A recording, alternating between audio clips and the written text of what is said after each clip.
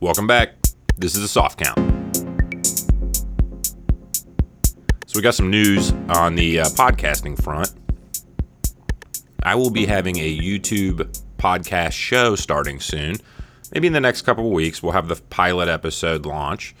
So if you're a big fan of the soft count, check it out. We'll have a soft count show coming to YouTube very shortly, and it will be probably about once a week. It is just me doing everything. I had a scholarship to film school coming out of high school, so I'm pretty good at editing and stuff. So hopefully we'll get it up, and we'll get an idea how long it takes to make a single episode going forward. The U.S. Open was last night. I guess it's been on for a couple days now, but the first round for Serena Williams was last night. It was packed. I mean, New York City, the Big Apple, the biggest tennis stadium in the world, and it's sold out. There's people standing to watch this match. Now, it's the first round. That's very uncommon to see the first round like this, right? But it's Serena, and people are worried that she'll get knocked out in the first round, so everybody shows up. And rightfully so. She has not played well in a long time. I mean, really, a long time. But last night, she was on fire. She was moving well. She was hitting the ball well. Her serve was, she was on. What's interesting, though, is in the first set, she had two double faults in a row and then led another fault into the next serve. It was like, oh, my God. Basically, she hit the net like 6 times in a row on her serve. It was like, oh, my God, she's done, right? And then she got past that and put on a master class. Looked like vintage Serena Williams. Was really, really talented. Can she win the whole damn thing? Probably not. And she's realistic. She probably knows she can't win. But tennis is strange. I mean, the hardest match she'll have is in the next round. I believe she's facing like the number 4 ranked tennis player in the world because she's not even ranked right now. And so she's got to go up. She's got to climb the ladder in some really tough places. It's going to be a long haul if she gets past this next round even. And she plays tomorrow. So that would be really exciting. The night tennis games with a star like Serena, it's like a fight night. It's like a boxing match, you know? That's what I love about tennis. I don't know if people shit on tennis as much as they used to, or if they just don't watch it, or what they think about it. I mean, Mike Tyson was sitting courtside last night at the tennis match. Tennis is ballin'. And it is more like boxing than people think. I mean, the endurance you need, a fight isn't even as long as a tennis match. Some of these tennis matches, like if 2 guys are equally matched or 2 women are equally matched, they go on for hours. And they've tried to change some rules. They've added a new like sudden death round to kind of avoid this. But I remember a couple of years ago, these 2 guys played for like 9 hours, you know. And then it's like whoever wins doesn't matter. Their run is over. They have no gas left for the next match. Serena looked good. It was a magical night for everyone. The match after that was what I was actually tuning in for. Nick Kyrgios was on after her in prime time. You know, nighttime, New York City. I was expecting some antics, you know. I was expecting him to really be on. It's like everybody's watching, Nick. You put on a show at Wimbledon. Now you've really crossed the line into superstardom. Like I've talked to people that don't watch tennis that now know who you are. So you got to put on a show last night. As far as quality of tennis, he put on a show. He was unbelievable. If he plays like that every single night, will he win the U.S. Open? Yes. Can he play like that every night? Probably not. Nobody can. It's really hard. Sometimes you go on a streak like that and win the U.S. Open, though. So we'll see. But he was sensational last night. His serve was, oh my God, just filthy. Unreturnable. And his return serve is fantastic. He's 6'4", he's athletic, he's really talented. Last night, though, he didn't take advantage of the fact that he's probably on the biggest stage he's ever been on since Wimbledon. And that Wimbledon match, he became a star. You're coming into the U.S. Open a superstar now. Like, he's always been a star to tennis players. I get it. Kyrgios has been around a little while. He's 27. All that being said, though, Wimbledon this last year made him a superstar. And now he's coming into the U.S. Open as a superstar. And unfortunately, he was going up against, like, one of his best friends growing up, and Kakanakis, or whatever, however you're supposed to say that guy's fucking name. And so Nick was really reserved last night. And he didn't sell the show. That's part of it to me, honestly. It's a big part of it. Sports are supposed to be entertaining. And if you're just a tennis fan, last night was really entertaining because he played some exceptionally high-level tennis. It was fantastic. But if you're just a fan of wanting to see greatness or anything like that, if you're just a guy that's like, I got to check out Nick tonight, he was reserved. And I think a lot of that was he was playing his best friend. They've won like doubles tournaments together. They're like actually friends. You'd think that Nick doesn't have any friends, but he actually does, this guy that he played last night. And so he was pretty reserved the whole night. And I think it was pretty awkward for him because he wants to act out, but he doesn't want to embarrass his friend. And, he kept it tight. Played really well, though. Really well. He's made a couple comments about not wanting, like he'd be okay with getting bounced early so he can just go home. One of the things people don't realize about Australian tennis players is going home during the tour is almost impossible. Like they tour around. Like it's not just the Opens they play. They play all these different tournaments and shit. People that are tennis fans, they just watch tennis all the time. And most of it's in Europe. And getting to Australia from anywhere else in the world takes 20 fucking hours. So he just can't fly home for a couple days and then fly back. It's not feasible. So these guys get homesick. Kyrgios, I think he's alluded to that now. Like, he's pretty homesick. He wants to go home. 27 years old is old for a tennis player. But you say that, and then Serena Williams is out there just fucking wrecking people. So it's hard to say. I just don't know if this dude's ever loved, like, playing. I don't know what his deal is. But when he's on and he's in a mood, it's a lot of fun to watch on television. Hopefully we'll get to see a little more of that as the tournament goes on. It's funny, the really hardcore tennis players hate that aspect of him, It's my favorite part. Same with McEnroe. Like, I like the guys that are fucking yelling and throwing shit. I love it. That's why I'm watching. So those of you that are big tennis fans and you want it to be a clean game, you remind me of my grandfather when it comes to golf. It's like they're just so against change and young and fun. It's like everybody's the fun police. I've never met a referee or an umpire that enforces like fun rules to be somebody I like. Like, these people are just anti-fun all the time. I don't get it. But I'll be watching. Serena, you got to tune in for it. She's playing again on Wednesday. Round 1 looked good for her. If she plays like that, which is going to be difficult, but if she plays like that, she's got a real shot. She was 50-1 in the odds to win the tournament. So that's not good. And, she's old and heavy, and it's hard to play. Like, when you're old and heavy, but you're still super athletic, round 1's easy. Like, you're more athletic than everybody. But that body, she carries a lot of weight around, and it just, wears you out, makes you tired. And so by the time she gets to the round 3 or something, or even in like the semifinals, if she were to make it that far, she's going to be gassed. It's hard. It's really, really hard to stay conditioned for tennis. I would argue that tennis is the sport. Tennis and fighting require the highest amount of conditioning of any sport in the world. I don't even think it's an argument. Preseason's over, thank God. I'm over it. Today's the first day where you're seeing all these players get cut. They go from 83 to 53 or whatever, 80 players to 53-man rosters. It's a huge number. It's a huge number of people that just get fired in one day, in 1 week. I don't think people realize that in the sports world, or even just in like the regular world, right? Like, there's never a day or if there is a day you come to work and all of a sudden like 500 people get fired in one day, like, that's a bad day at work. Something really went wrong at work.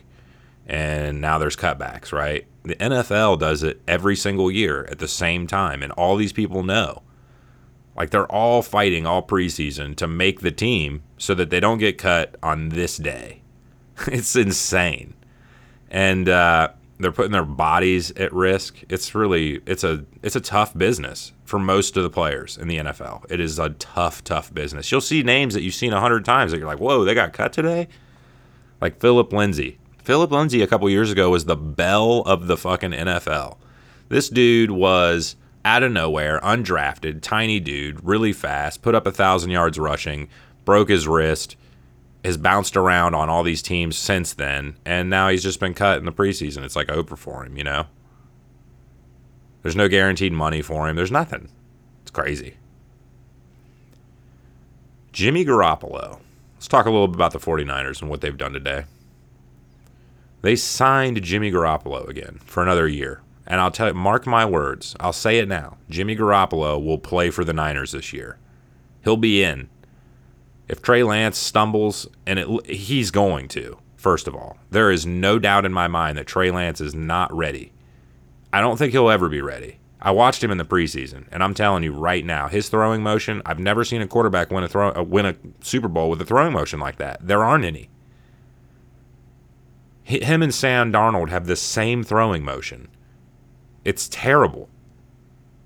And I just don't ever see it translating. Now, maybe because they've got Kyle Shanahan and they can run all kinds of option read and sweeps and jet sweep their way to a Super Bowl or something. I don't know. But my guess is that my guess is that Kyle is going to get a couple games into the season and just be fed up with Trey Lance. Like, I can't handle it either. He's looking at the throwing motion himself, and he's just like, ugh, I hate this. Dude is just so inaccurate because of that, and he just can't change it. His brain won't allow him. And so then you have Jimmy Garoppolo sitting there, who all the team knows can take you to a Super Bowl. He's sitting there. He'll be in. Trust me, he's going to be playing before the season's up, and they'll probably make a run with Jimmy Garoppolo. And I think what you'll find is that the biggest mistake the Niners have made in several years is trading up and then taking Trey Lance. That was a mistake. I think that mistake has been really amplified now by the fact that they just signed Jimmy Garoppolo again. They were going to cut him. They can't let go of him. They were ready to cut the cord entirely. Like, all right, this is Trey's team now. Guess what? We just signed Jimmy Garoppolo. It's not Trey's team. Jimmy's not going anywhere. Trey didn't do enough. And they're scared of going into the season with him and, just some other guy. They don't want him. They don't want him. They made a mistake and they know it. They absolutely know it. Been seeing some news on Lamar Jackson and people kind of weighing in on what he plans to do. Here's the problem he has. He's a first-round draft pick. They took him in the bottom of the first round. They can just franchise tag this dude for like 2 years, basically. He's like, oh, I won't sign. I want this guaranteed contract. Well, we're still 3 years away now. 3 seasons away from you being able to do whatever the fuck you want. That sucks for players, by the way. You shouldn't be allowed to franchise tag a quarterback. I just don't think it should be allowed. There's no guarantees. It's just like, I don't know. I'm starting to really dislike the franchise tag for players, especially like Lamar Jackson, who want to get paid. It's like, yo, Deshaun Watson just got $230 million guaranteed. I want that at least. I'm a better player. He is a better player. I know a lot of people would say, arguably, like, well, Deshaun Watson's a better quarterback. It's like, who cares? He hasn't played in 2 years, and now it's going to be almost 3.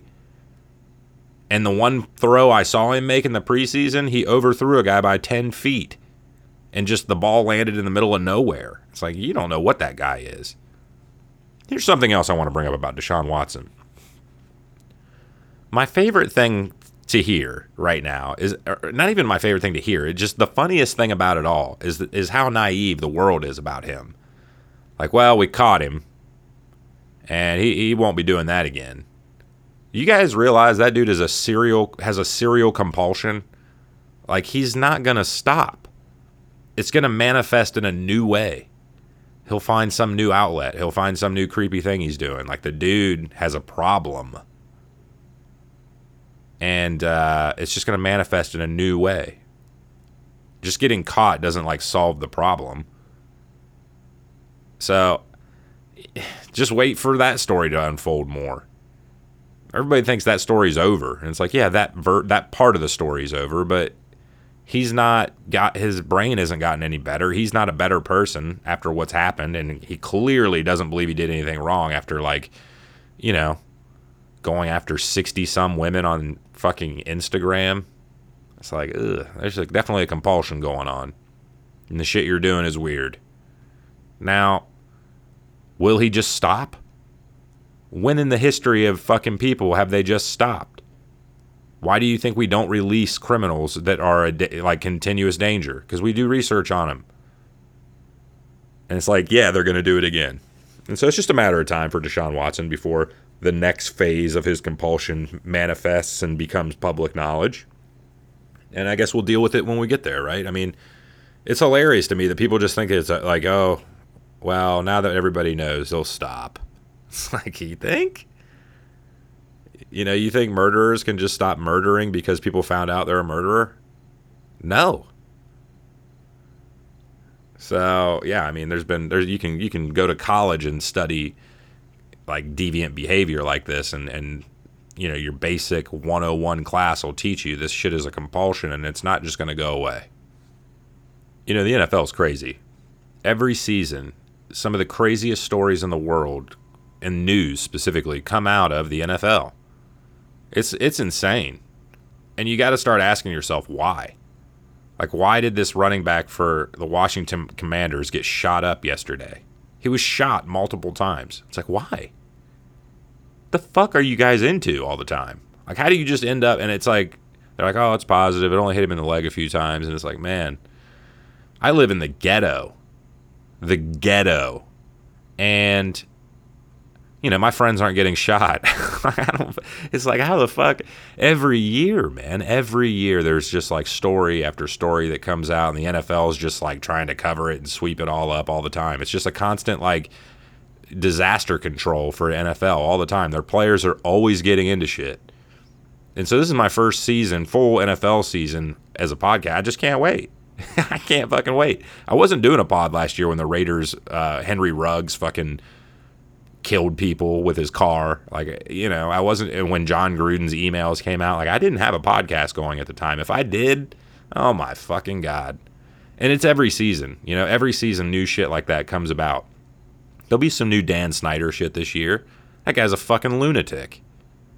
Every story that kind of leaks out. The problem is Dan Snyder's like a super, super rich. And so he'll just fight and fight and fight. But he's a scumbag. Human garbage. I don't know what kind of guy Brian Robinson is, but he might have just been in the wrong place at the wrong time. But it just seems like NFL players are always in the wrong place at the wrong time. I think he was even shot while he's in a car. It's like, how the fuck are you guys just always in the shit? I love it. I mean, I love it. I hate it. It's just it's a lot of fun. I saw Stephen A. Smith throwing a fit about people being upset about Tom Brady being number one.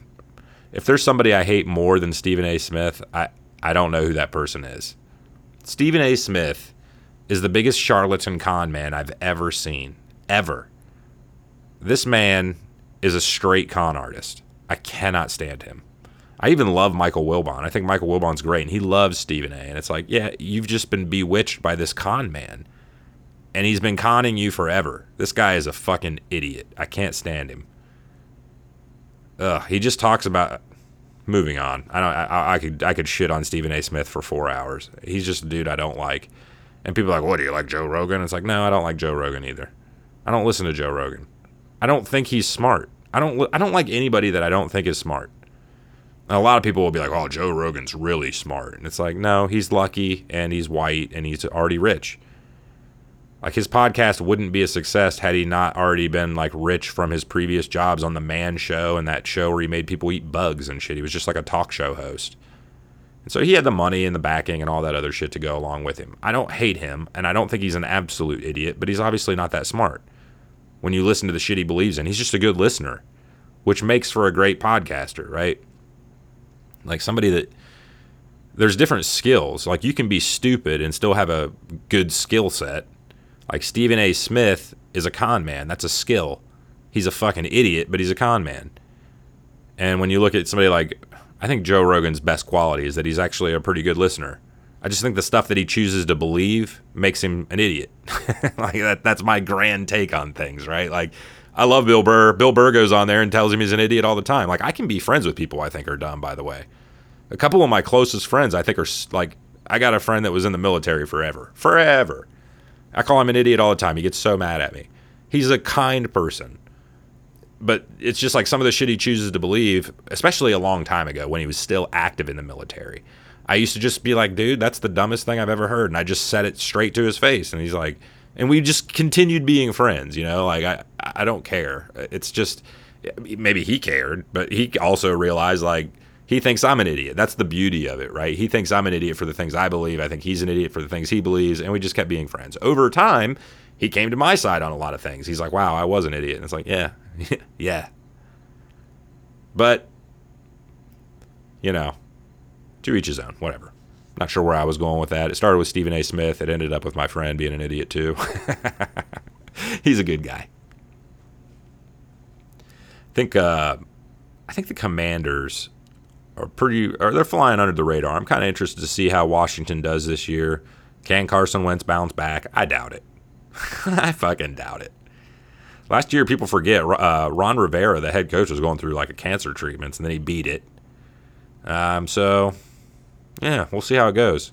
Keep our ear to the floor. Can't wait for the juicy stories to break. All these players fucking doing dumb shit. I mean, every year there's always a couple players that get caught with like a fucking trunk full of weed. It's like, dude, weed's legal in like half the fucking country now. Why are you transporting it anywhere? Like, fuck, just buy it when you get there. It's just always something, man. Guys just, I don't know what the hell they're on. So this is an interesting moment in Formula One, in a Formula One season. I think everybody's accepted the fact that Verstappen's about to win another championship. And so what that does is now all the other drivers, it's like they almost don't care anymore, and they just start saying crazy shit.